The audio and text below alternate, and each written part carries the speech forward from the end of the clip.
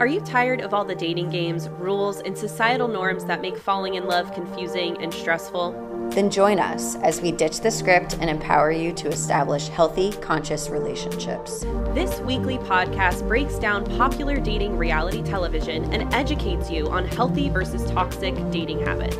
I'm Brianna, a licensed therapist. And I'm Alex, a trauma-informed and certified narcissist recovery coach.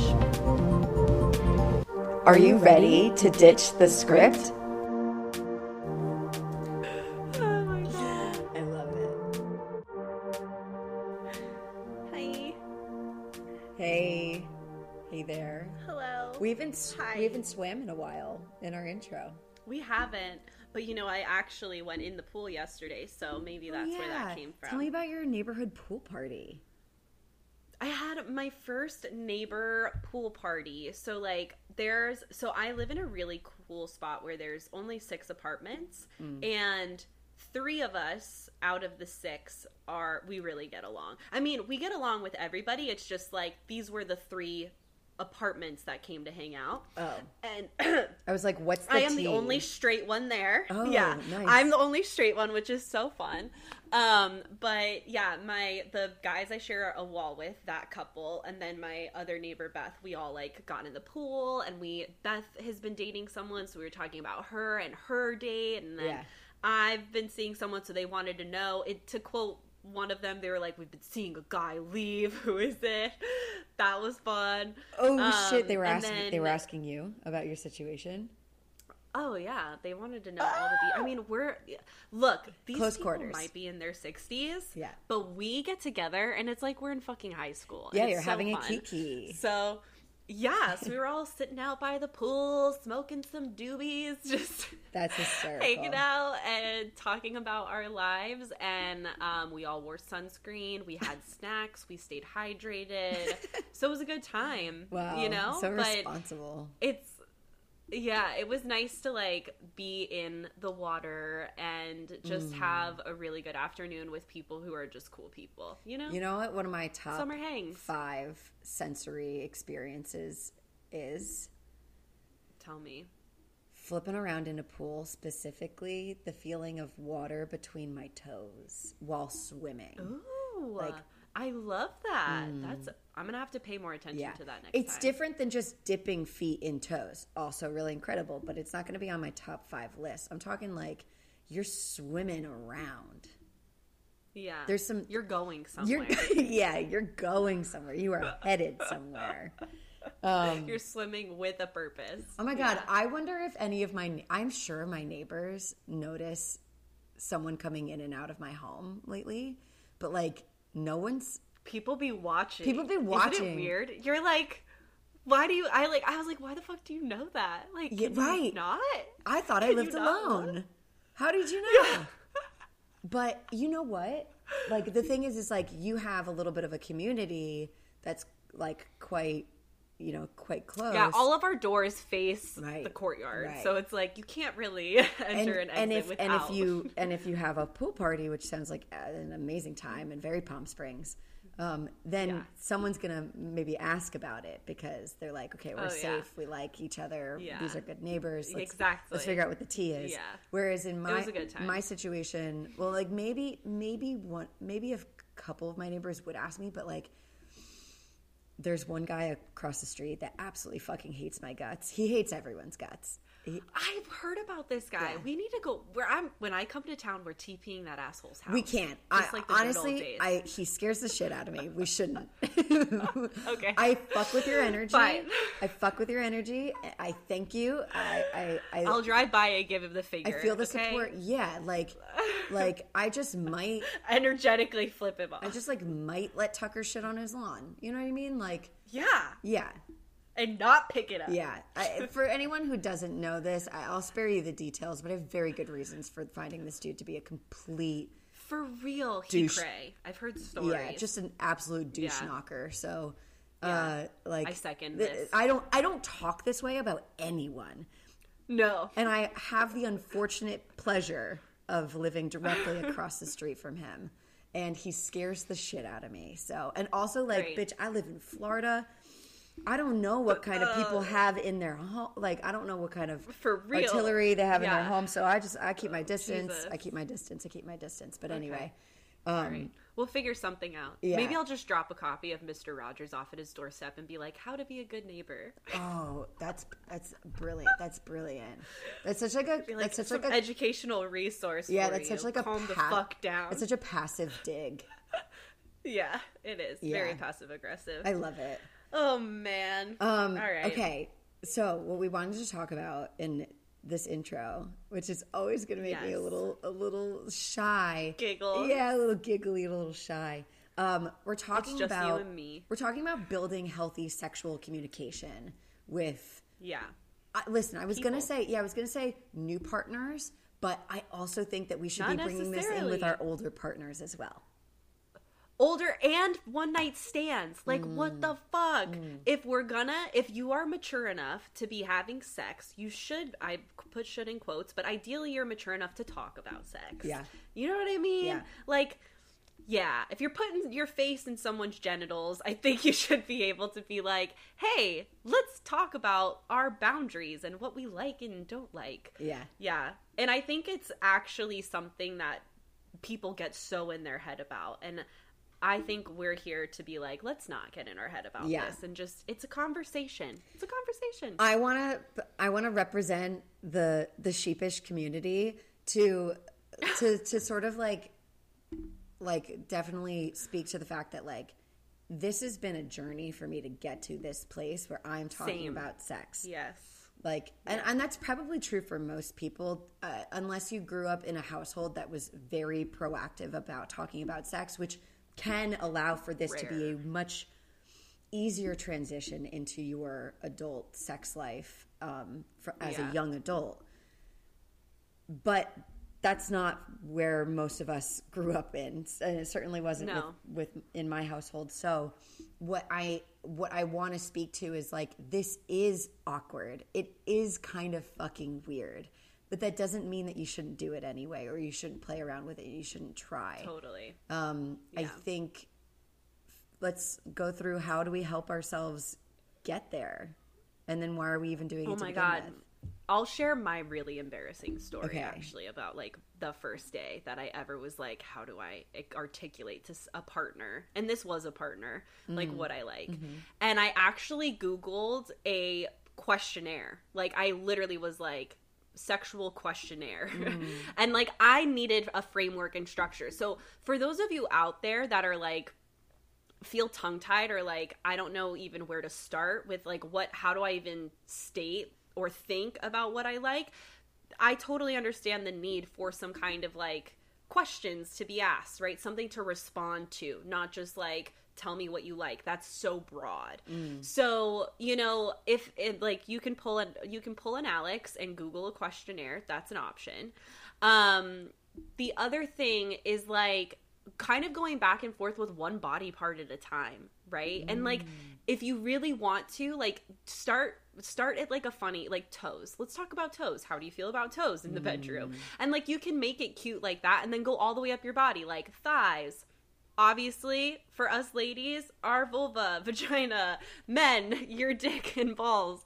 But like, and all the other areas, right? And then keep going up the chain. Torso, shoulders, neck, boobs, whatever. Also, and like, doing that, take the time. This is a really good framework to operate within, because for anyone who has had sexual trauma, or trauma to your physical person in general, like this is a really good way to be able to introduce those boundaries. So maybe if your genitals actually aren't that pleasurable because of sexual trauma, right? This is a really great way to work up to say like, that's actually not my erogenous. Off limits. Yeah, it's off limits. Yeah. Not an erogenous zone for me at this time. And then you move on to a different body part. Yeah, absolutely. So me just being really honest, like I look back at that memory and I have so much compassion for that version of me, because it was like, I remember feeling so anxious and like in my head about like, how do I even own this? Like, and I felt a lot of sexual shame too about admitting what I liked. Like I wasn't allowed to like these things. So that structure like really helped me even get there. And then over time, with, you know, again, in my scenario here with a trusted partner, those conversations got easier and easier and easier and easier. And then it, like, as I ended that partnership and started going on to, like, more, you know, one night stands, or now into my dating life now, it's become something that's so easy for me to bring up and talk about without the shame. And so it's so rewarding. So I really want to make a space to encourage others to adopt this in their partnerships and dating and sexual lives in general, because it's so valuable for your experience. And if you, like, have talking about sex creates good sex, you know? Oh my God. Yeah. It's like approaching a test with an open book, a guidebook. Yeah. Sorry. I have something else to add to this. I interviewed a sex therapist back in 2020. And the way she put it was, they want to know what's on the menu. Like, your partner wants to know what's on the menu. And I thought that was such a good way of articulating it. And the other thing, like, her and her husband, she opened up to me, like, they will go wild, but they have a consent form that they will sign with each other to be like, this is what I want to do to you tonight. And you can literally sign off on their form, like, yes, I'm good with this, not good with this, cross it off. So she was telling me, like, a really wild thing that her husband wanted to do with her was, she came home and he left, like, a blanket and, like, a note, and was like, you need to enter our living room completely naked. You can wear this blanket from this room to the living room. But he was fully dressed in a tux and, like, made her dance with him in the nude. And that was, like, part of their foreplay. So I guess what I'm trying to share from this interview with the sex therapist is, like, if you like the consent form idea, or I like to call it a will do, want to do, and won't do list, a will, want, won't list with your partner, those are great ways to be able to just, like, figure out what they're open to in this moment, what they're not open to in this moment. And then it gives you a lot of freedom to play with everything in between there. Yeah. Okay. What I'm learning from that is the sky is the limit as far as what our sexual experiences can look like. So it sounds like you did a lot of learning, or like discovery, and then building on those skills, practicing those skills, the communication skills that is, in a safe partnership, which I think is a great place to do that learning, because you've got another brain, another body, you've got a built-in practice partner, and, like, you can learn a lot pending that the dynamic is really safe. I think my journey, and I'm still, like, a forever student on, like, with this stuff, and I'm gonna I am right now, and I will continue to be, but in my journey, like, I've had many more short-term relationships, especially short-term sexual relationships, so I feel like I've had to do a lot of this learning by myself, and that is also possible. But it requires going about this kind of in the way that you just described. It may not have to be so prescriptive, unless that works for your brain, because if it does, you should do it. Like, yeah, exactly. But if it doesn't, it feels like, oh, I'm going to, like, go to this website, this homework assignment, like, whatever. Then, like, start paying attention to the sexual content that you gravitate towards or find yourself stimulated by, excited by. It doesn't necessarily just have to be something as traditional in our society as porn, but maybe it's, like, sexual content that's displayed. Yeah. That's, like, in media that you're consuming. And if you do play around with self-pleasure and masturbation, then, like, starting to, like, some of us who experience masturbation, like, or participate in it, it's like you just sort of gravitate and you're, like, already just know what you want because you're just doing it and you've been doing it for years. Maybe you have no idea how to actually describe what it is about your own practice that you like. So maybe in your practice, starting to imagine, or just, like, that's a really good idea. You could show someone, but if you're not there yet, if you're not there yet, I was thinking like a baby step, which is while you're doing what is it, like if I had to describe this to someone else, like this move, this thing, this helpful tool, how would I describe this?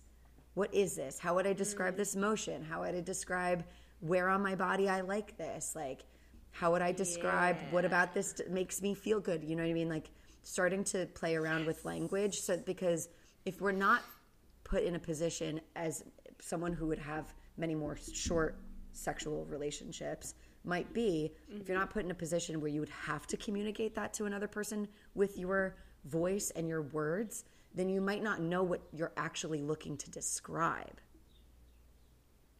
Very true. Then it's like years later and you're like trying to have sex with people and you're like, adult me knows what I like, but I've never actually said it to another person, you know? So I think starting to pay attention, bring some awareness to what it is that you already gravitate towards out in the world. It could be anywhere. Trust me. Yeah. Something that I learned just from Alex and I talking all of the time. Eroticism is everywhere. Things that can turn you on are everywhere. So pay attention. Pay attention. Even if your friends are like talking about a thing that is going on. I just did this with you. They're talking about a thing that they're doing sexually and that they're liking. Not to blow your cover. Be like, oh my God, that gave me such a good idea. Not to blow your cover. Bitch, my cover has been blown since we started this goddamn podcast. That's true. Fuck. So that can, like we could share some resources. We could share ideas. We could be like, oh my God, like this is a point I really want to drive home. True in conversations that we're having within our like platonic community, like the folks of us that like we're talking about sex with, but it's not because we're trying to have a sexual relationship with, but we're just like talking about our experiences, and with the people that you would be looking to have sex with or you are already having sex with. Like there is truly power in like expressing, I haven't done this before, but I'm curious about it. I don't know how I'd feel about it, but I'm down to try. Or like if someone, there is nothing, and I used to lie about this stuff a lot because I was so afraid of coming off as like inexperienced, there was shame that I had about my own experiences or lack thereof, that like I think that the world was putting on me, that I was putting on myself through the lens of the world. So I just like hid it, and where I could, I would lie. So I don't do that anymore, luckily. But what's gotten me through that is like I get such a better response when I'm in a situation where someone is talking about something, and instead of me saying, oh yeah, I've done that, like that's super cool, it's like feels really good, I can be like, I actually have never done that. What do you like about it? Exactly. Yeah. And I think that follow-up question is so key. Like, I think the biggest thing all of us can continue to like grow and evolve with is getting curious about what about that works for you, or something that like I've even asked recently is like, but how do you define that? Like when you are talking about a partner about like, this is the kind of dynamic I want, sometimes what we interpret and how we would define certain language isn't necessarily what the other person is meaning. And so being able to like ask that follow-up question of being like, okay, tell me more about that. Like what exactly works for you in that way? Or how, like, when you say this, what do you exactly mean? Like, give me a visual, give me an example. Because from there, you're equipping your partner with like how they can be your best lover. But when we are, again, whether it's sexual shame or trauma or just like feeling awkward about it because you haven't done it before, it really can like, you know, hinder us from having really safe, keyword safe, and what's the word? Enjoyable experiences with sex. So I'm all about this movement. Yeah. Sex positivity, people. I think a life hack about like having conversations about sex with, at least in this regard, I'm going to mention new partners, is start talking about sex. It doesn't have to be your first date, but start talking about it before you maybe are getting to a place about having sex in practice. Agreed. Like start talking about it. We should talk a little bit about like how this can be useful as a tool in relationships that have existed for a long time. Okay. Cool. What do I want to say about that? I haven't been in many relationships that have existed for a long time, but I think in my like provider brain, I think a little bit of what we've been saying, like curiosity is key. Honestly, that the want to do, will do, want to do, won't do list would also be really great. Because maybe the two of you have gotten used over time. Yes, it evolves over time, but also like the sex that you've been having may have gotten to a pretty effective and great but monotonous place. Yeah, maybe we need to check in on what are our fantasies as of late. What do we like? Yeah, exactly. Yeah. And I think that's the thing that a lot of people lose sight of. It's like we get in these sexual routines where, and again, quoting this sex therapist, her name's Nancy Pierce, by the way, Dr. Nancy Pierce, if anyone wants to Instagram her. Cool. But talking to her, she was like, oh shit, I'm having an ADHD brain moment. Hold on. Hold please. Oh my God. What were we talking about? Evolving over time. Will you, won't, will do, want to do, won't do. I lost it. Oh, Shit. no. Hopefully it'll come back. Well, what we were talking about was long-term relationships, reinvigorating the discussion of like, what we like. So we can feel like when we've been in partnership, this is me talking, I'll hopefully remember what I was going to allude to with Nancy, but when we've been in partnership with someone for an extended period of time, we get in routines. This is what I was going to say for Nancy. And it came back. Thanks, ADHD brain. So Nancy said that like if you know like what your partner's going to kiss and lick next, like you're in a routine. And I thought that was such a good way of putting it, because I think a lot of people can fall into that, not intentionally, but like you start to find out what each other likes and you kind of just start having this routine and you follow suit with that. But like we can mix foreplay up, we can mix positions, we can mix locations up, right? And I think that where I want to take this conversation is because I've been here myself in a like 3.5 almost 4-year long relationship where it's like, you know, we had to sit down and be like, we have great sex and there's still things that like I'm curious about, or new positions we'd end up in, and like different. And my point in sharing this is don't allow yourself to think that because you've been in a relationship and you've followed suit and the sex is really good, like just because this is what we do, that you're not allowed to be like, what can we sprinkle in here? Like, what can we add or change up? Even in like just literally location can be like you can literally be doing the same things in a different location and it feels completely different. You know what I mean? Right. So I think that for couples who have been together for a longer period of time is like, get curious about how things have evolved for your partner and what like little tweaks that could maybe make all the difference, right? Yeah. Even something as simple as like cooling or warming lubes is like a wonderful way to like mix it Temperature play. Yeah, but we all like over time, and this is what's so great about long-term partnership, if you're into that, you know, monogamous partnership, is like you have, it reminds me of the John Mayer song, Your Body's a Wonderland, but like in a partnership, you have that agreement. Like your body, their body is your wonderland. So it's like, how can you bring this camaraderie of like, what can we do? How can we mix this up as like a teamwork thing instead of like a, this isn't good enough. Can I get this? Yeah. Right? Like the language can be, it's not that it's not satisfying or that you're bored. It's just like, I want to play more, right? Like invite each other in that way instead of feeling like you're not allowed, or if you do bring it up, it's implying that what you're currently doing isn't good enough. You know what I mean? Yeah, we have to keep the language kind of positive, you guys. Like this is a big part of having these discussions. Like we're talking about the benefit of why this is useful and how you might structure some of this.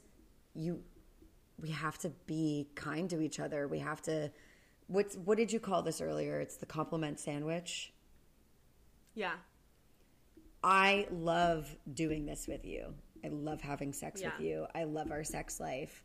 It's fun. You have a good time. I'm having a good time. Whatever you want to say. Yeah. Yeah. Insert compliment.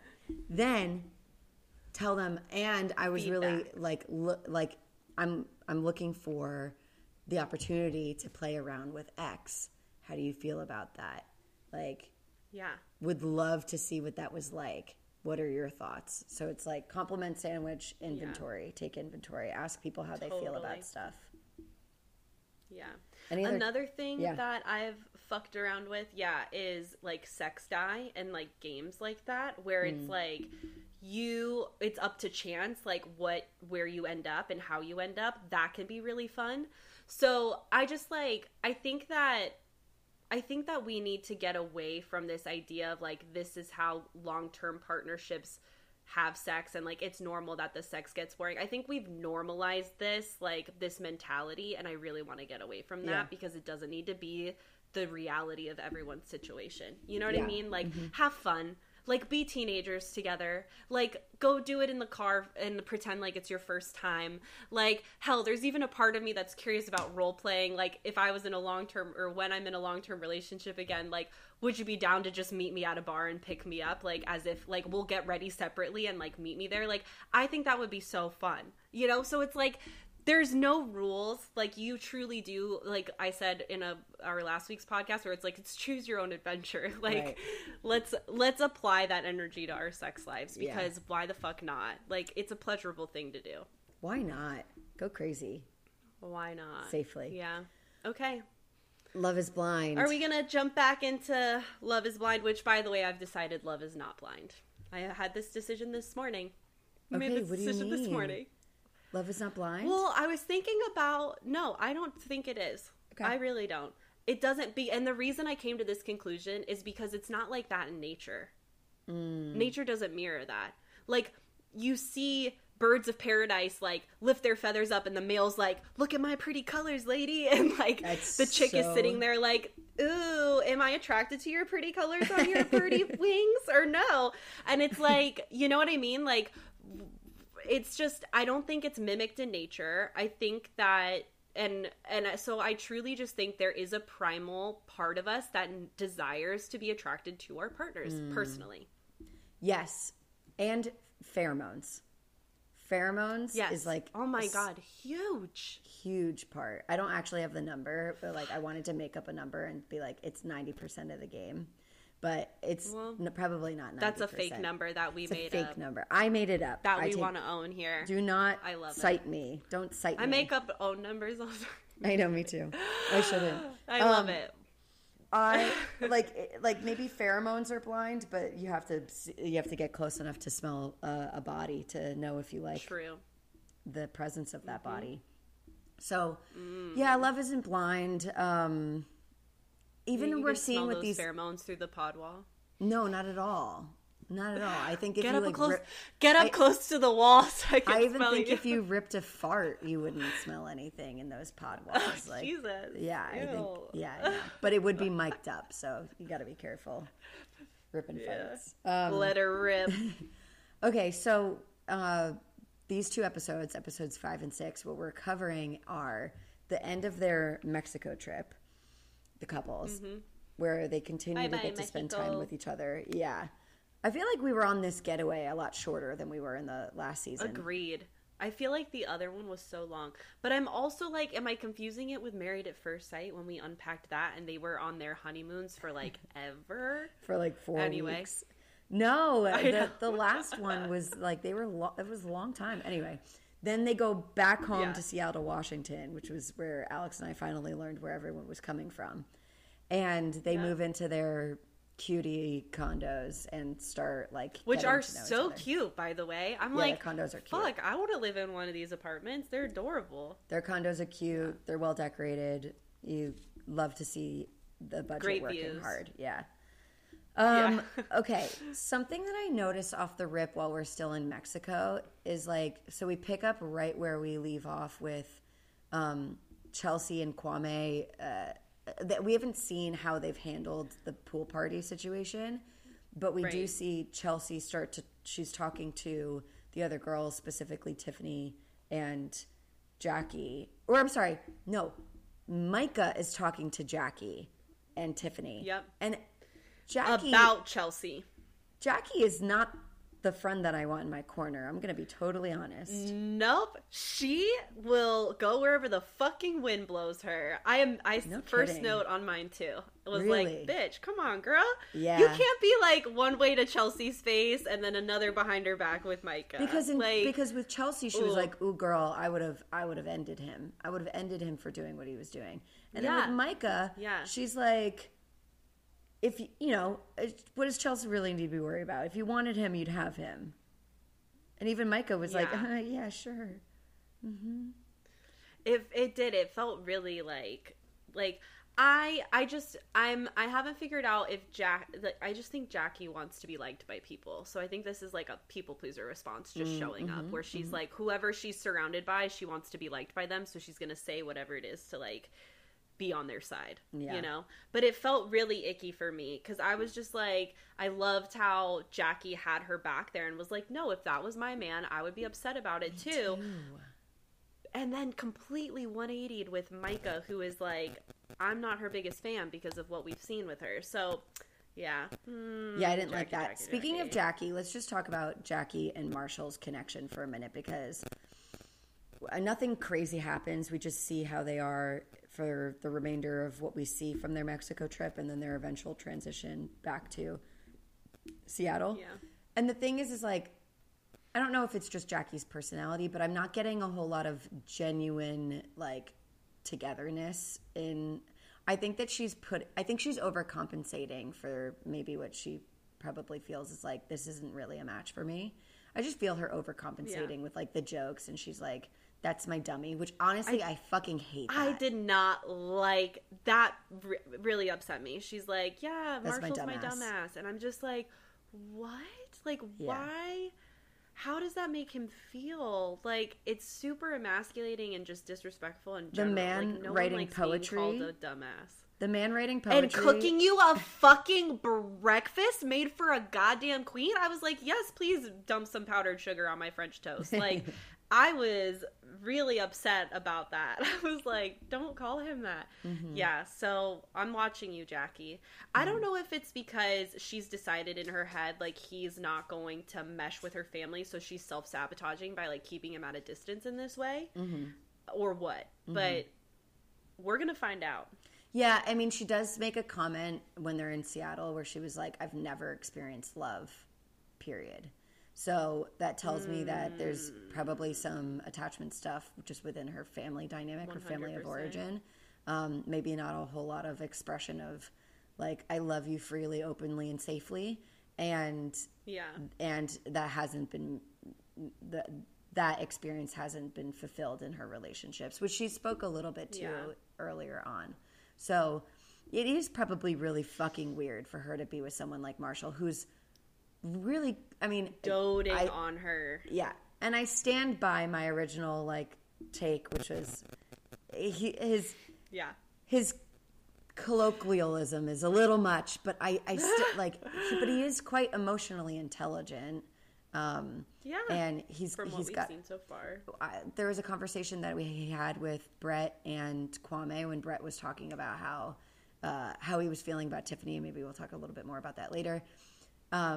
Brett was like, I've never communicated like this before. I've never like expressed my affection for someone like this before, but she makes it really easy. And Marshall really just grabbed onto the fact, he was like, it's hard to do that in general. Like, it's hard for men to do that. Like, we should, like, it's okay for us to tell each other, like, hey, I love you. Like, hey. I love you, bro. Yeah. So Which I thought was really sweet, yeah. It tells me a little bit that maybe that's been a journey for Marshall as well, but he's in a place where he's more willing to be expressing and receiving love in a way that Jackie may really want to be, but maybe she's not there in her healing. Yeah, I feel she's super avoidant. Yeah. Because avoidants have the tendency to hyperfixate on like what's not going to work about the relationship and then keep people at a distance in these like little self-sabotagey ways we see with Jackie. And so that makes me curious because now we see Marshall almost overcompensating So I'm like, do we have an anxious avoidant dance going on here? And like, it's only going to blow up more, I think, as they get closer to the wedding day and integrate their families. So we'll watch and see what happens. I think she's getting, she's starting to get a villain edit though. It's happening. Well, I mean, we'll see. Yeah, let's see. I'm open to it. Yeah. We'll see. We're open to her getting a villain edit. Well, I mean, like, I'm open to seeing, like, is it this anxious avoidant dance, or is she, like, purely, like, I don't want to say at fault, but, like, red card type vibes like Micah and Irina. Yeah, yeah. You know? Like, I haven't seen it be that icky other than this thing that she does with Chelsea. Yeah. So, yeah, we'll just see how, but right now I'm curious. Yeah. Okay. So we continue to see Irina flirt with Paul. We continue to see her and Paul sort of like vibe. And even more than that, we get more of Irina's take on connecting with Paul, like clears up that she really doesn't feel anything for Zach, or she's curious why that's not happening. And we see Paul's in a very interesting position because then he supports Zach through what's Zach is feeling and noticing, which Zach is noticing, this girl is not about me. She doesn't feel good. None Irina of this feels like me. Yeah, Irina doesn't like me. Like he keeps saying like I love her, and I'm like, what do you love? Why? Yeah.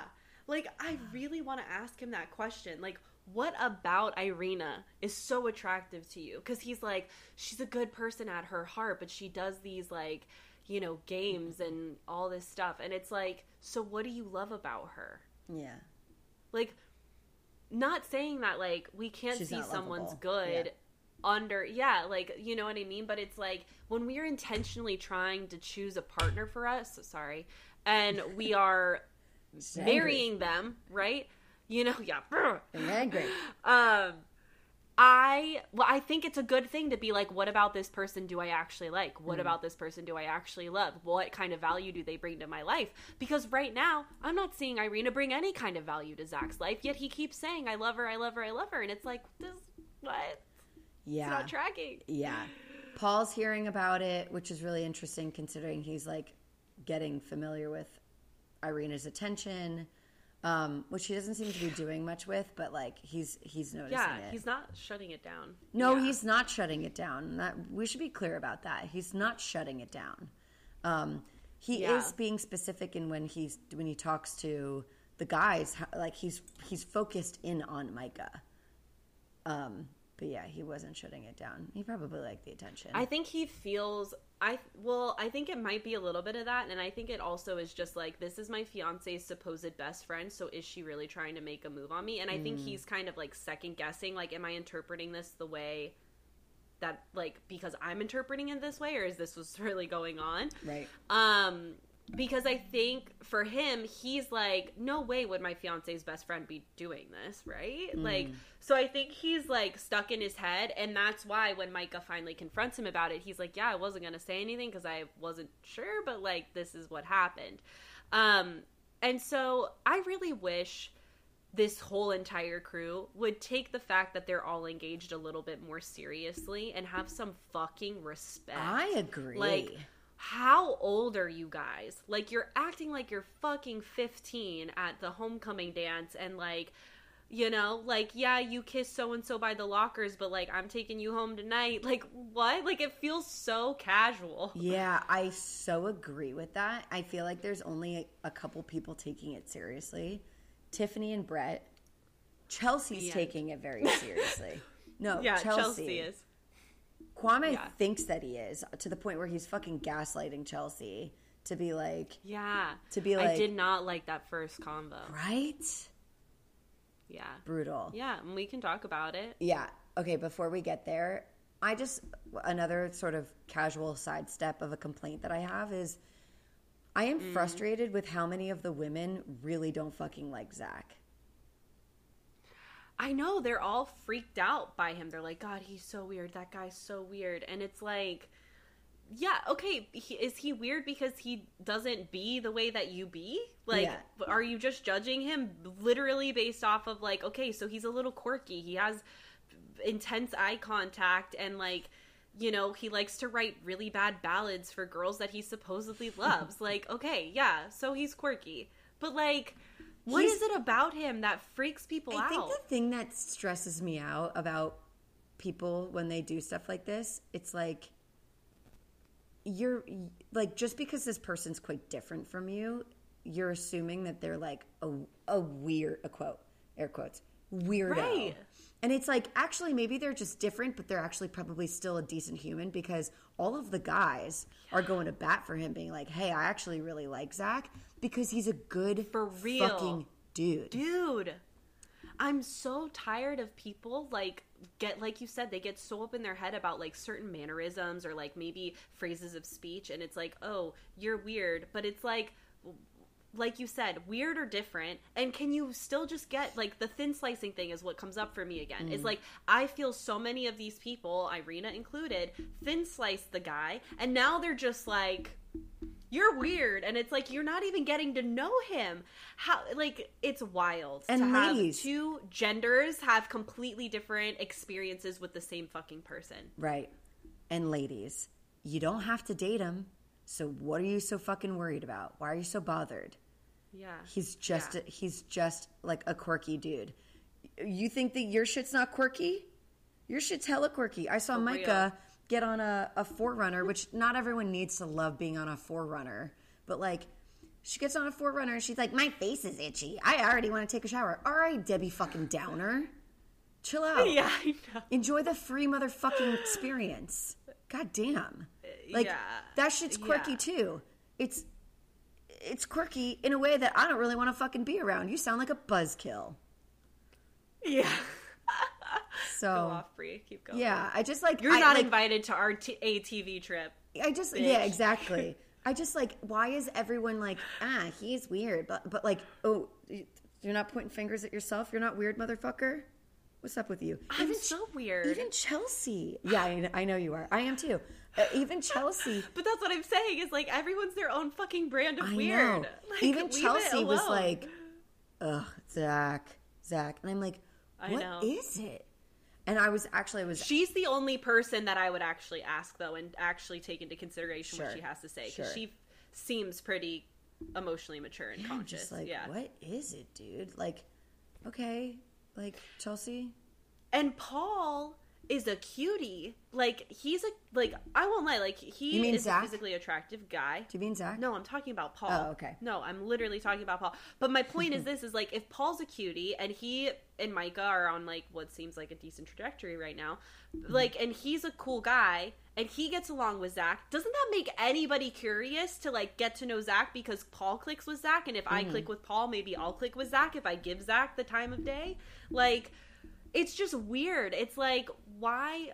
I don't know what this is about the human experience. To, like, what do we need to do to see past our own prejudices and, like, just get to know somebody? I think it's, like, the awareness of the thin slicing, and it's an awareness of, like, the snap judges, because our the thing is like, we can't fully turn it off because it's a self-preservation tool, right? It's right. We just have to stop giving it so much life, like power. Like, recognize that you've made, like, a quick judgment about a person, and that judgment is, like, there for a reason. Like, we talked a little bit about this. Yeah. And then be like, that's interesting. I just made a really quick judgment about a dude that I know nothing about. Okay, cool. Yeah. I'm going to see what it's like to hang out with him by the pool and see what comes up. It's like, get out of your own head instead of what we do. And I do this too. So, like, maybe I'm speaking to myself a little bit. We make an assumption and then we reinforce what we understand is true about that assumption, and then we just continue to find reinforcing evidence of, like, he's so weird and he looked at me straight without blinking for 10 minutes. He's so weird. He wore like an open shirt to the pool you know what I mean? Like, we just start seeing he shaves his legs, right? And then next thing you know, we're like, that dude needs to, true to what The fact that Irina hyperfixated on that kind of had me laughing. I was like, was he a swimmer? Because, like, that's such a normal thing to do. I assumed he was a swimmer. But he has great calves. I'll say that. Maybe, God, I have such a thing for calves. Maybe you do. Maybe it's a sensory thing. Maybe he's sensitive to the experience of having, like, really long leg and arm hair. Maybe someone bullied him for having a lot of hair. And he hasn't healed that wound all the way. Exactly. You don't know what people are fucking going through. He just fucking prefers it. Yeah. Yeah, and by the way, like, I really think that if she was attracted to Zach and that, or, like, let's say there's a version of Zach she would be attracted to, or another man who she was attracted to who happened to also shave his legs and arms, and she wouldn't fucking care. And this is why it's like we hyperfixate, like you were saying, on the thing, and then we reconfirm it to ourselves, and it's like it does not serve us. It doesn't serve us. Yeah.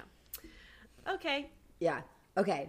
More on Irina and Zach a little later. So cut to Kwame and Chelsea are revisiting their discussion about. Fucking hated this first conversation. Yeah. Tell me why. Let her rip. Well, I think that there's a few reasons. Jesus, I don't know if you really want to put me on the soapbox right now. Cut me off if I talk for too long. No. But like, so first of all, I felt that Kwame was a little unintentionally gaslighty. I also really want us humans to get away from this idea of fucking closure. I really don't think closure exists. I think it's a bullshit lie we tell ourselves when really what we're looking for is comfort from the person who hurt us, and we call it closure. So those are two reasons why. I wish he validated Chelsea more. I think he was a little too defensive. I understand why, and like he wasn't defensive, and like his energy didn't get like angry in a defensive way, but he just kept trying to explain where he was coming from. And we need to understand that we need to lead with validating our partners first, right? And the other thing I really didn't like was when Chelsea finally asked and was like, there were two things that Chelsea said that I really want to hit home. So one, she asked, like, do you feel you got enough closure? And he was like, not really, but enough. And I was like, I thought that was a great question to ask on Chelsea's part, and I did not like the answer from Kwame. Not necessarily because of what I wanted to hear, but again, he's lying to himself with like what this closure thing means or feels like. Yeah. The other thing that I really was proud of Chelsea kind of like sticking to her guns on was like, you just fucking end the conversation. He's like, you can't just do that. You can't just be like, hey, that hurt my feelings. That's not okay, and walk away. And she's like, yes, you can. Like, there wasn't a reason for you to sit down and have a 20-minute conversation around one thing that was said when she's not even going to be in your life. Like, right. When we go home. Yeah. And so I really agreed with that, and I was really glad she stood up for herself. But Me too. To recap, those are all the things that stood out to me. I like that she like told him like, okay, so you're having a conversation to let her know that something that she said pissed you off. And you're saying that you needed to deal with that, but then I also see you like laughing and holding hands and touching each other. So like it's gaslighting because don't he wasn't owning up to that. Yeah. I'm not fucking stupid. I have eyeballs. I'm seeing this. Like, you're trying to tell me that this is just about dealing with something, dealing with conflict with this person that you had a connection with. He knows. Fine, valid. But now you're basically cuddling. So I don't want to fucking hear it. Now I'm the asshole. Yeah. When really I'm just letting you know that I'm not stupid as you think that I am. Yeah. And this is why I actually have a note here that says he knows what's going on. He's a grown-ass man. And if the roles were reversed, he would be feeling the same way. Yeah. Like, if Chelsea went and talked to whoever she almost got engaged to and had a 30-minute conversation where they were laughing, giggling, and there was touch barriers being broken, like, guaranteed Kwame would be like, Chelsea, what was that about? Yeah. And it's like, I'm so sick of this, like, double fucking standard where it's like men can get away with that kind of shit and women can't. Yeah. Like, you know what I mean? Yeah, like, I really do kind of feel like it's a double standard. Yeah, I agree with you. Let's talk a little bit about, like, what it means to, let's say you do have the I need closure feeling. we are acknowledging that that's made up, but what I will tell you is if you have the feeling, it's closure that you have to create within yourself. You have to close it up. And so I would say, if I had the opportunity to talk to Kwame, I'd say you should identify and assess the unresolved feelings that you have about Micah. And instead of just chit-chatting with every single fucking person, looking for someone to rev you up and reconfirm that, like, there's just something about it, blah, blah, blah, blah, blah. Instead, figure out why this bothers you so much and fucking figure out how to release the air from it and put a lid on it. Whatever it is. Like, I'm bothered by the experience of having connected with Micah, and then she switched on me. And now she's here with Paul, and that's a weird adjustment. And yes, I'm here with Chelsea, and yes, I like my relationship with Chelsea, but it's hard for me to get over the fact that I was starting to build something with a person that just flipped. That sucks. Notice why you're bothered, validate it for yourself, put a fucking lid on it. And fucking set boundaries with yourself, dumbass. Yeah. Sorry, I'm literally over here like, Jackie, don't call him a dumbass, and now I'm calling Kwame a dumbass. Kwame is a dumbass. I'm just like, look, bro, if you know you're attracted to this girl, and you're like, I'm still kind of mulling over my feelings from being rejected by this girl, like, you know, like, you need to sit with that and then say, oh, note to self, because I'm still kind of like sorting that out, I'm not going to go sit down and have a 30-minute I'll keep it cordial, but I'm going to stay away. Like, I'm going to keep distance for my own relationship and myself. Yeah. Because I know me, and I know that if I entertain this, it's not going to serve my relationship. Yeah. So it's like, come on, dude. Like, I was annoyed. I was really annoyed with this first conversation. I will say I have a little bit of a green flag for Kwame, though, in the next conversation. Yeah, sure. I've felt that a little bit, too. Yeah. Okay, so... But I want to say one more thing about the closure thing, because I think this is really important, especially because the person who gets dumped is the one seeking the closure. Yes. And we need to understand that, like, will hearing an apology from someone, or will hearing that this person valued you in your relationship that you have, is that really gonna make your feelings go away? And like, okay, that's all I needed to hear. I'm fine. I can totally... The answer is no. And this is why I'm like, we need to not be so foolish with ourselves, and we need to be honest. What were you really seeking from this conversation?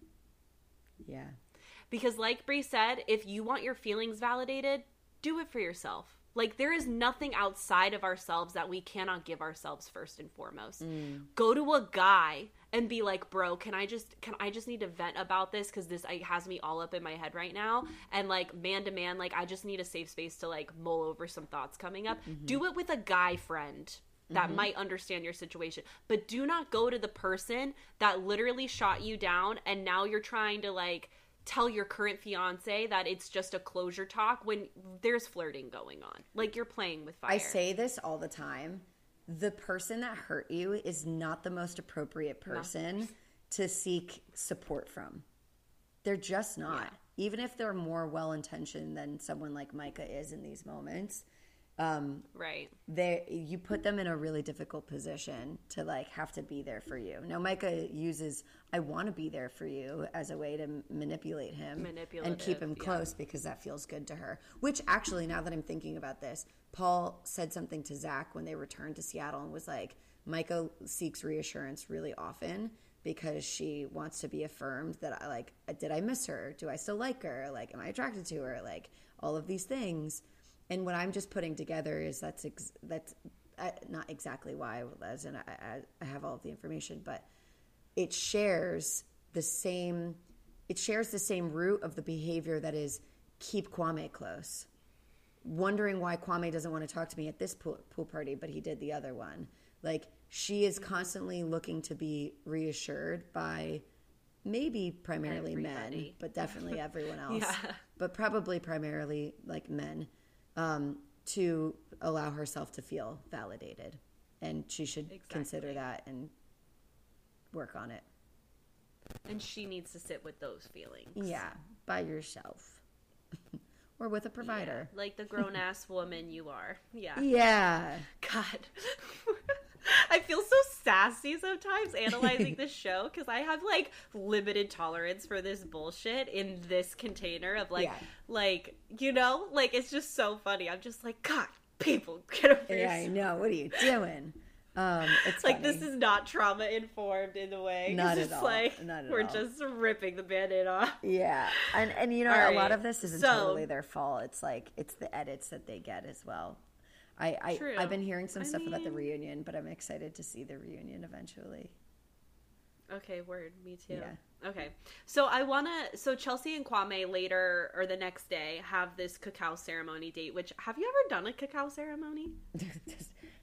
No. I would like to. I've never.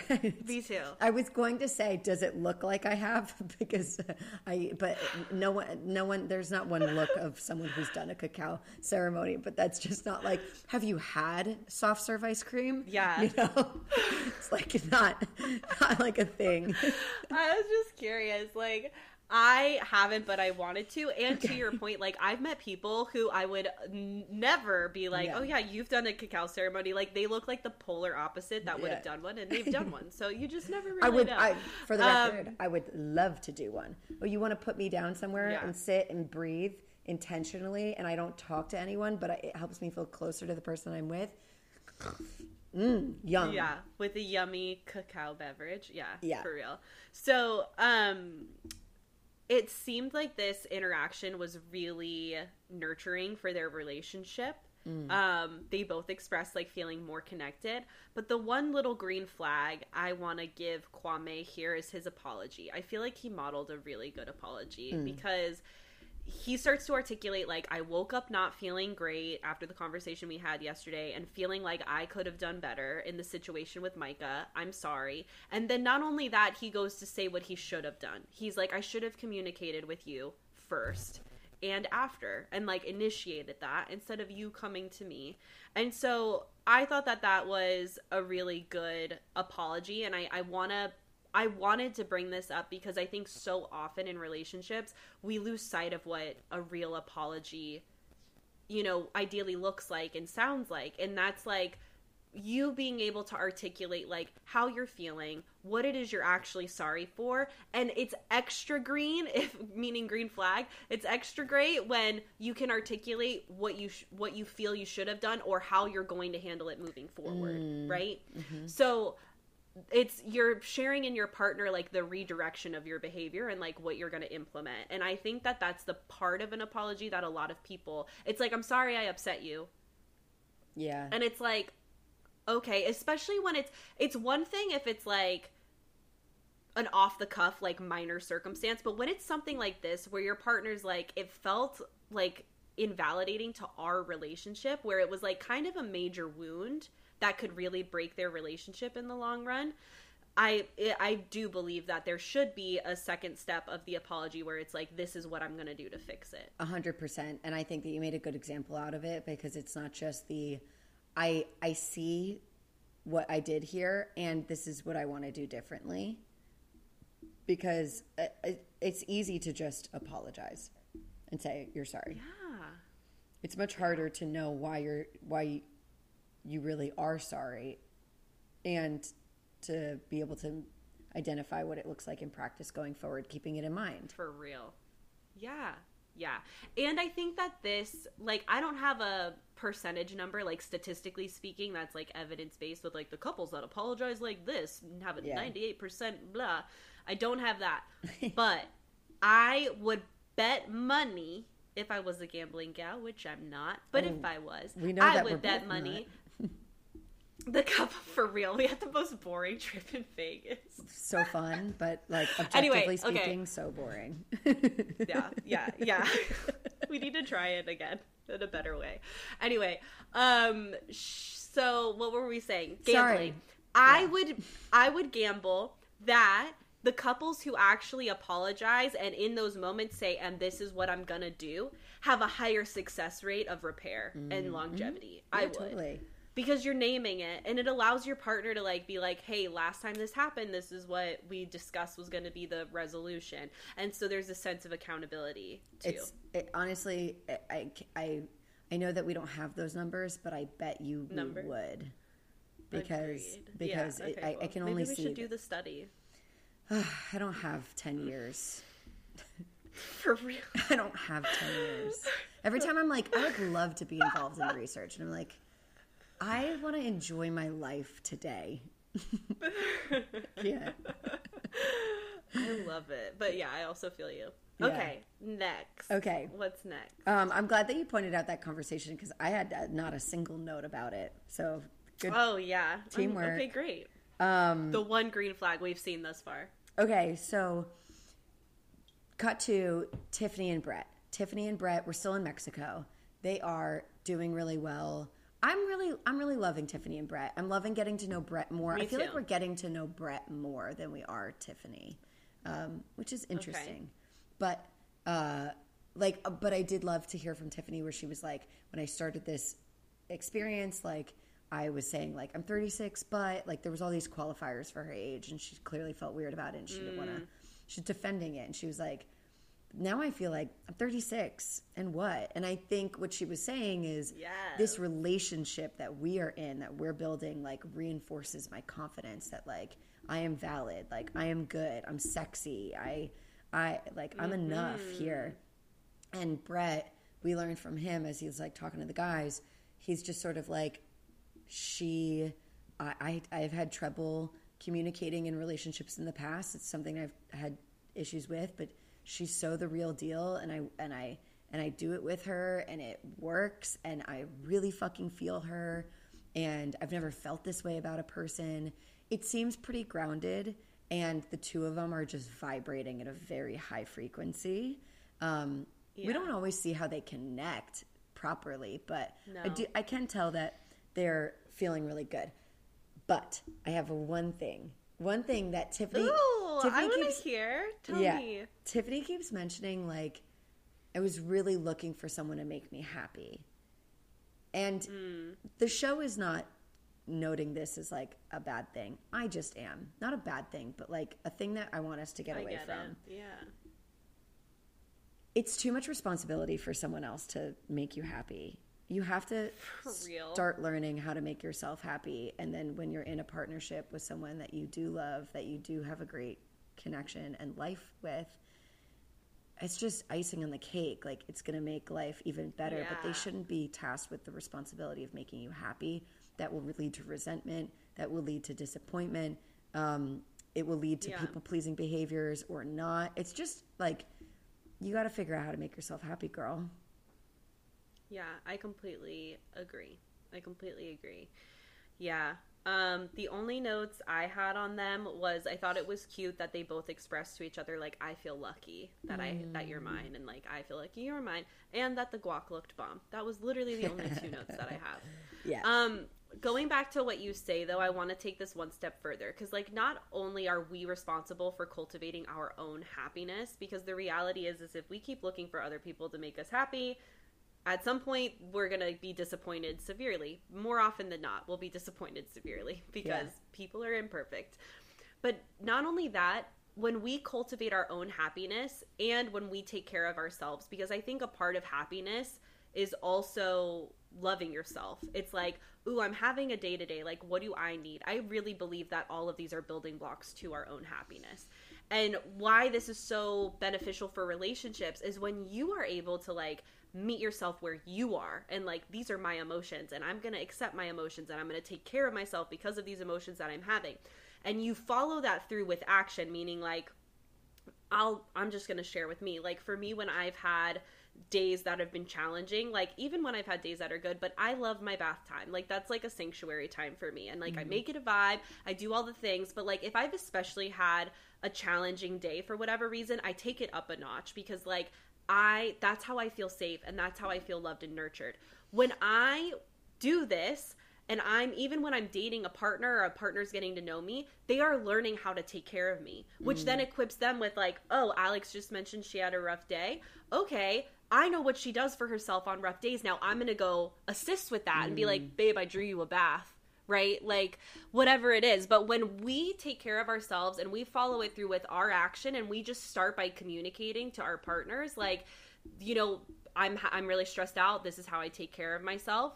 Then they can actually learn how to nurture our happiness with us. They're not responsible for it, but they can cater to it. Yeah. And I just wanted to hit that home because I agree with you that I think Tiffany needs both of those, right? Like, it's not just cultivating her own happiness, but it's making sure that she can articulate to Brett, like, how to assist in meeting her needs when she has them. Yeah. You know? Yeah. Without those two, I really, like, I think they're going to be fine and I think they'll figure it out, but there might be some growing pains to get there. Yeah. You know? Like, what happens if he's Every not making... relationship goes through growing pains. It's just like what happens if he's not making you happy that day. They're in an incredibly honeymoon phase of their relationship where they're all about each other. Their sexual chemistry is on 10. Like, for real. I'm still trying to get over that scene we saw. I know. I just think that, like, they are, like, yeah, he's making you happy. That's amazing. You deserve to be with someone that, like, makes you feel really good. What is going to happen if he doesn't make you happy that day? Right. Does his value as a partner go down? That's what I'm curious about. Okay. No. Irina and Zach, we have to talk about it. We have to talk about it. You were talking about the split? The calling it quits? Yeah. I felt like Zach was already going to talk to her, and then he talked to her, and Irina was like giving him the business, and he was like, all right, I guess we should call it. Oh, that's what she had asked. She was like, can we, I think that we should sit separately on the plane ride home. Plane home. Yeah, and he was like, cool. Yeah, I think we should call it. Because I think that, like, I think from her... I'm glad he said it. Me too. From her perspective, she's like, I've been trying so hard. But from his perspective, he's like, you're actually not trying hard at all. You're just pushing me away. You've been pushing me away. Like, we sleep on opposite ends of the bed. And he didn't say this, but I'll say it. But, like, and then you, like, want to get to the airplane and you just want more and more space. Like, yeah, girl, you don't fucking like him. She is lucky. Yeah. She is lucky that he called it out and didn't just stick around. Because I don't think that she was prepared to just be honest and straightforward to be like, it's not working. No. I think she would have taken it all the way up to the wedding date. Kind of similar to like Bartise and Nancy from last season. I do. I think she would have just like drug it out and tried to like ignore the fact, and like even worse than Bartise and Nancy, because like at least they were having sex. Like she won't touch him with a 9-foot pole. Yeah. Apparently none of the girls. Here's what I don't. Crazy. Yeah. Here's what I don't like about how this interaction. So they agree to split, and then they really start kind of going after each other with these little fucking comments. Did you hear these goddamn comments? The comment. They were like, okay, we're over. Let me hurt you. Let me hurt you. Ha ha ha. Hurt. Laugh. The comments, and then the immediate. It was so bad. The immediate transition to two casual of friends talking about Irina's feelings about Paul. I was like, you guys. For real. This is like. Toxic. I just like. Where's the room for you to feel like people and be kind of hurt by this? Yeah, and just be like, ooh, like, yeah, we tried. At least we tried, and just leave each other with respect and like kindness instead of this like, you know, Zach saying like, well, I don't know how hard you tried, and then Irina being like, well, I wanted to leave you when I saw you. It's like, whoa, yeah. Pump the goddamn brakes, y'all. Like. Yeah. I really feel like they were both hurting and like subliminally trying to hurt the other person and like laugh about it. Like, I'm not trying to hurt you, but I'm going to say this really hurtful thing to like throw a dagger at you. Yeah. And it was just like really immature and icky and gross. And yeah, Zach starts to say like, I thought of Bliss the entire time. Zach says you should have picked Paul. Irina says, yeah, I realized that. She admits it's fucked up that she likes her best friend's fiance. Like, it just got really weird and icky. And then Zach was like, weirdest breakup ever. And I don't even think Irina like really clocked any of it. I think acknowledged it. Yeah. I think maybe this is unfair, but Irina seems like her emotional intelligence is just like on 2. Yeah. Yeah. So bad I cannot give you a 0, so I shall give you a 1. And Zach's seemed a little bit more reactive to his hurt. Yeah, agreed. That's my assessment. It's my hypothesis. I also don't believe Irina when she's like, I've never treated anyone this way before. I'm usually so affectionate. And it's like, I really don't see that. Yeah. I agree. Okay. This felt a little too natural. So, what happens next? Da-da-da.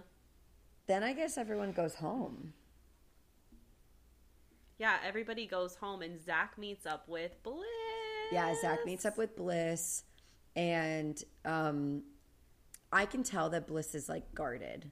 Which at first I was like, Bliss, you're so guarded. You just met this guy that you had this. But then I was like, okay, I get it. Like, he did tell her he loved her and then broke up with her. And like, she worked really hard for their connection. And then, like, so I can... And Zach was an idiot. Yeah, I can appreciate that she would show up to a meeting with him and not be like, oh my God, thank God you're here. You know? Let me throw myself at you. Yeah. Just trying to make him work for it a little bit. Did we figure out where they end? I'm not gonna lie. Are they gonna date now, or did they say no? I can't. Did we even get we get closure on where they're at now? No. They left. They left that meeting as like... He was like, I'd like love to, hopefully we get to see each other again. Hopefully I'd love to talk to you again. And she was like, yeah, we'll see. Okay. Yeah. Cool. So, cliffhanger. Yeah, cliffhanger. Cliffhanger on Zach and Bliss. Okay. Who's next? Oh, okay. Chelsea, we go to, I just had to bring this up. We go to Chelsea's apartment with Kwame. And first thing I see, she is a fucking squatty potty. My girl. She's got a squatty potty. I missed it. Yeah. That's great. They literally like went into the bathroom and it's just like my BFF squatty potty in her bathroom. Yeah. But so what we get to see is that like Chelsea's apartment is like very pink themed and Kwame was a little like, like what are we doing? And then we learn like Chelsea says her experience with her ex that she used to live with he was pretty controlling over these are her words. He was pretty controlling over how the space was decorated.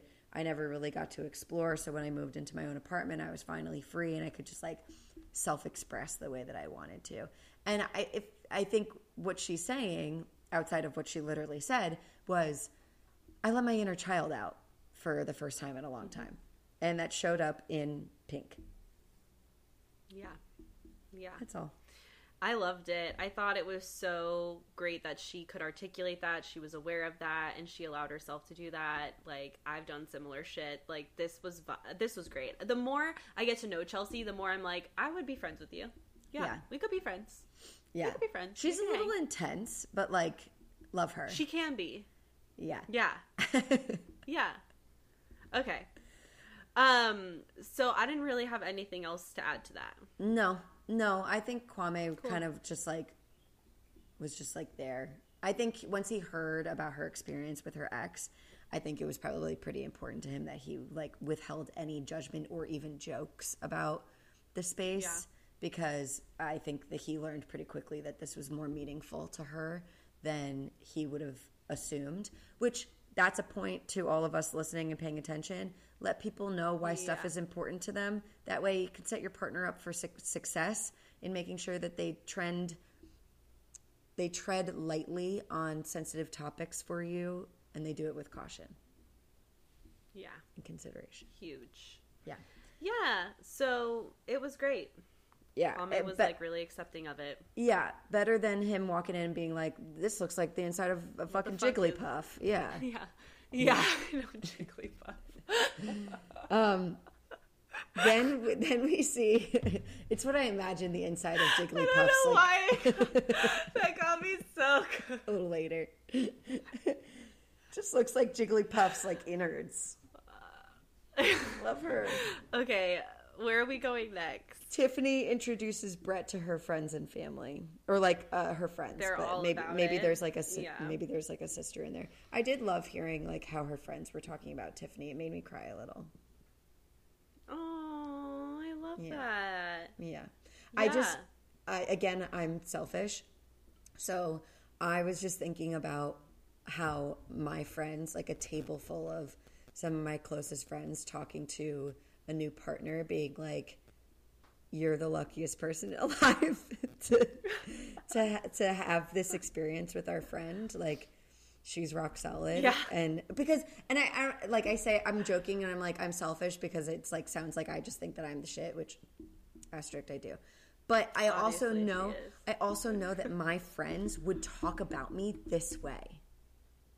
Yeah, we would. 100%. Right? Like, I think that you guys would be like, listen, like, this is a big deal.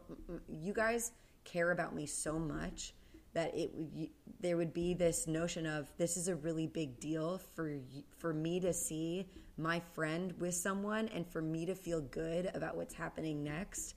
You gotta be pulling out the stops, bro. Yeah. Yeah, you better treat her right and know what you have. And not even like the empty threats, but like the person that you think that she is. So yeah, exactly. Get wise. 100%. Anyway, I did love that. Yeah. Agreed. Green flag. It was cute. Green I love flag that for they Tiffany's were like friends.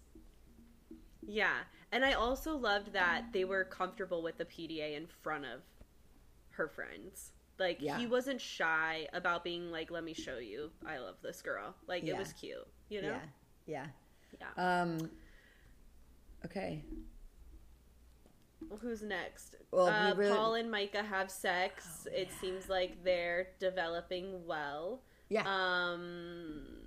Yep, the end. She's expressing that she feels stronger with Paul as time goes on. This is also, Paul opens up to her about what happened with Irina. So then Micah and Irina have a chat, which can I talk about one like huge red flag that I saw in this conversation? Yeah, I saw many, but yeah, I would love to hear yours. I know. I saw one and I rewound it and played it back just to be like, can I mark this as a red flag? Because to me it's red flaggy, and I'm just going to own it. This was my biggest one that I saw. Micah sits her friend down and is like, you're flirting with my fiance. I had your back the entire time. How dare you? Basically, without saying how dare you. But she was like that. And the first thing after, like, Irina did a good job at, like, letting Micah air it out. I was worried she might try to interrupt. She didn't. Yeah. But here's what she did do at the start of her sentence that I was like, don't lead with that. Like, it felt really icky. She leads with, I appreciate you a lot, by the way. Like, that's the first thing she says. Like, Micah unleashes, like, hey, confirmed you've been flirting with my guy behind my back. Yeah. Mm-hmm. Not okay, because I called you my best friend. I had your back the entire time while everyone out there was, like, not a fan of yours. Yeah. And then the first thing Irina says is, I appreciate you. Yeah. Yeah. It to me, it felt really, like... manipulative. Yeah, it felt manipulative. It wasn't like, I'm so sorry, like... You're right. Eventually she got there. Yeah. But, like, it felt like she was trying to, like, inflate Micah by, like, being like, I appreciate you so much. It didn't feel genuine at all in that moment. It just felt like, I need to say this to, like, tell you what you want to hear so you stop coming at me, is, like, how it felt for me. Like, if it was genuine, it would have been, it would have been expressed a little differently, sort of like, damn, you're right, blah, blah, blah, blah, blah. Like, and also, honestly, that really sucks because you really have been there for me. And I've appreciated the kind of friend that you've been. And yes. So that disgust wouldn't have been such a big issue for me if it was welded into her taking accountability. Apology. Exactly. But it didn't even start there. It was just like, I appreciate you a lot. Like, not even like, I appreciate you bringing this up with me instead of letting it fester. Like, if she did that, I would have been like, okay, I get that. But it just was like, I appreciate you a lot, by the way. Like, what do I say next? It was just like, it felt really like not, okay, so what were your red flags? Well, it was definitely that. What? Tell me. I was just dying at how Micah, like, threw Irina under the bus. She's like, it doesn't matter. He doesn't feel the same way about you anyway. That was sort of my next red flag. Dying laughing. Okay. It's sort of my next red flag, but more from, like a sociological standpoint. Like, I understand why that happened because Micah's position is feeling threatened. I don't think she's feeling threatened by Irina, but I think she's just sort of like, the claws are out, like, you know? And she wants to put her in her place. Yeah, she wants to put her in her place. And I think that there are healthier ways of doing that. But what Micah chose was, well, he's not even interested in you. He doesn't want to talk to you anymore. He's not going to be talking to you. Like, he wouldn't anyway because he's not interested. So, like, you know, power play made. For real. Yeah. But yeah, like, she didn't have to go in like that. She could have established it differently, but she didn't. So what has also been interesting is, like,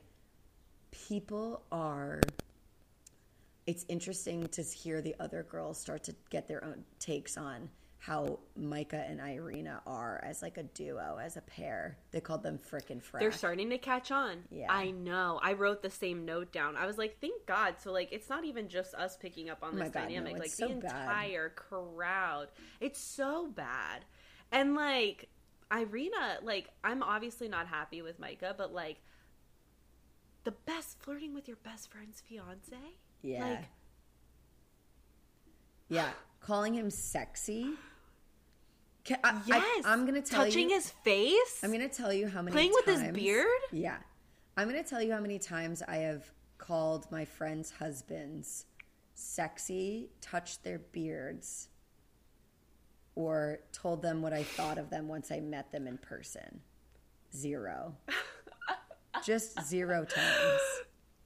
Oh my God. I can't right now. Yeah, 0. Like, I just, like, why is that even okay? Think your inside thoughts inside. Tell someone else. But it does make for good television, so I guess there's that. For real. Okay. I'm curious what's going to happen with them as friends. Micah and Irina? Mm-hmm.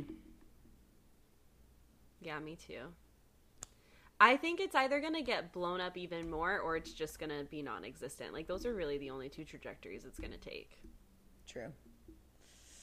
All right. Do we want to end it on Kwame and about Chelsea? Yeah. So the cliffhanger is, like, Chelsea's parents, or maybe just dad, that was kind of unclear to me, are about to show up at Chelsea's house. And Kwame is like, Chelsea's nervous, and then Kwame's kind of quiet, and then he's like, I think your anxiety is bleeding into my anxiety. But I do think that this was, like, again, unintentionally a little gaslighty, because Chelsea's obviously having a hard time, and Kwame's pretending like he's not bothered by it at all. Like, by the situation, by, like, the circumstance, and I get that what he's trying to say. And, like... What? Go ahead, finish your thought. Well, I think what he's trying to say is, like, I'm the one that has to perform here. Like, just trust me. Why? He's basically saying, why are you stressed out? I should be the one stressed out. But it's like, dude, okay, so are you stressed out or are you not stressed out? And while she is stressed out, telling her that she shouldn't be stressed out and that you should be more stressed out than her is not actually fucking helpful. So really, you're just invalidating her again. Exactly. And that's what I was going to say. Is, like, even if you are totally cool, calm, and collected and you're not worried about meeting Chelsea's family, get curious about why she's freaking out, because it most likely, she knows them better than you know them. So, like, lean on her expertise of her parents, because I've been in Chelsea's situation before. I remember the last time I was introducing a partner to my wild family before I ended up cutting my parent out, I was Chelsea. I was like, oh my God, are you sure you're ready for this? Because, like, I don't know if I'm ready for this. Like, I was really worried about it, because I know in my situation, and I don't want to, like, project this onto Chelsea, but I am curious if this is why she's so anxious about it. In my situation, I had an unhealthy family member that was very moody and unpredictable and, like, inappropriate in you know, inhumane ways, like, just, and I was really worried about how these two human beings were going to connect, right? And, you know, so what we need to do when our partners are like tripping about like, oh my God, like I'm happy that you're going to meet my family. I want you to meet my family, but I'm freaking out about it. Like sit with them and again, get curious. Like, okay, I'm hearing and like reiterate what they're saying. I'm hearing you're really anxious and worried about this. Is there anything I can do to support you? What's your biggest fear? Is there anything I can do to like have this meeting go better according to plan? Like, you tell me what your dad likes. She mentioned she's specifically worried about her father. So it's like, tell me more about that. Why specifically your father, right? What has it been like introducing partners to him in the past? You know, is there anything I should know beforehand? Like, just have that conversation and let them express themselves. That would be incredible. And if you don't do that, how about asking if she wants like a cuddle? I felt like she was freaking out and he was mad at her for being upset. Agreed. I think he was a little irritated about it. Yeah. And it's like, dude, like, if you can't help, maybe just hug her? Like, yeah. I don't know. There's a part of me that's like, does Kwame not understand? Because like maybe Kwame has like a really tight-knit, accepting, welcoming, warm family. So in his mind, he's like, why are you freaking out? Because he is taking his experience and projecting that on to Chelsea's fam. But it's like, you can't do that. And that's really not emotionally intelligent in this moment. So yeah, it's just like, not all families are equal. And if your partner's tripping, like, we gotta do something. We can't just be like, you need to calm down because now you're making me anxious. That's like the worst thing you can say to someone. Right. Yeah. Oh my God. Totally ineffective. So what are we ditching? I'm going to say we're ditching that. We're ditching that. We're ditching the fact that when our partners have emotions, if they inconvenience us, we tell them to shut it down. Instead, let's get curious.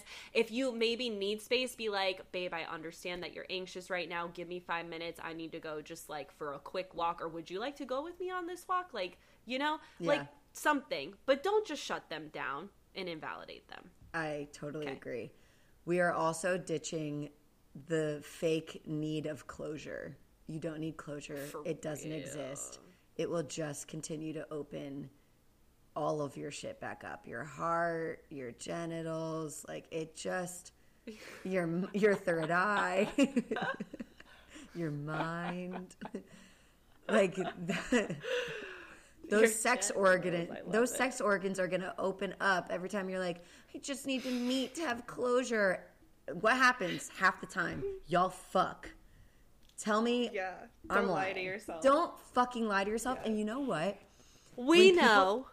When people tell me this, like personal people in my life are like, yeah, we're going to meet up and we're going to get closure. And if you're listening to this, like, you know how I feel about this. I'm like, for what purpose, dog? What are you doing that for? You don't need to. And then when they're like, well, one thing led to another. I'm like, yeah, I fucking told you so. Yeah, of course. My goodness gracious. So, man. Yeah, just don't do it. You don't need closure. You're looking for an ego boost, and you're looking to be validated. What we are bringing in is we're addressing our very normal desire to be validated, and we are going to individually figure out how to meet that need in a safe, healthy, and likely independent way. Hallelujah. Hallelujah. All right. Well, if you enjoyed listening to this episode, make sure you snap a photo of it, share it to your Instagram story, give us a tag at DishToScriptPod, and then follow us on Instagram and TikTok at DishToScriptPod. And if you have a question you want us to answer, head to our website, DishToScriptPod.com, and submit it there. And don't forget, we also have free 30-minute sessions if you want to hang out with us on Zoom for 30 whole minutes to help you answer your specific problems. And you can apply for that at DishToScriptPod.com/podcast. We're going to go eat. Goodbye. We'll see you on the next one. Bye.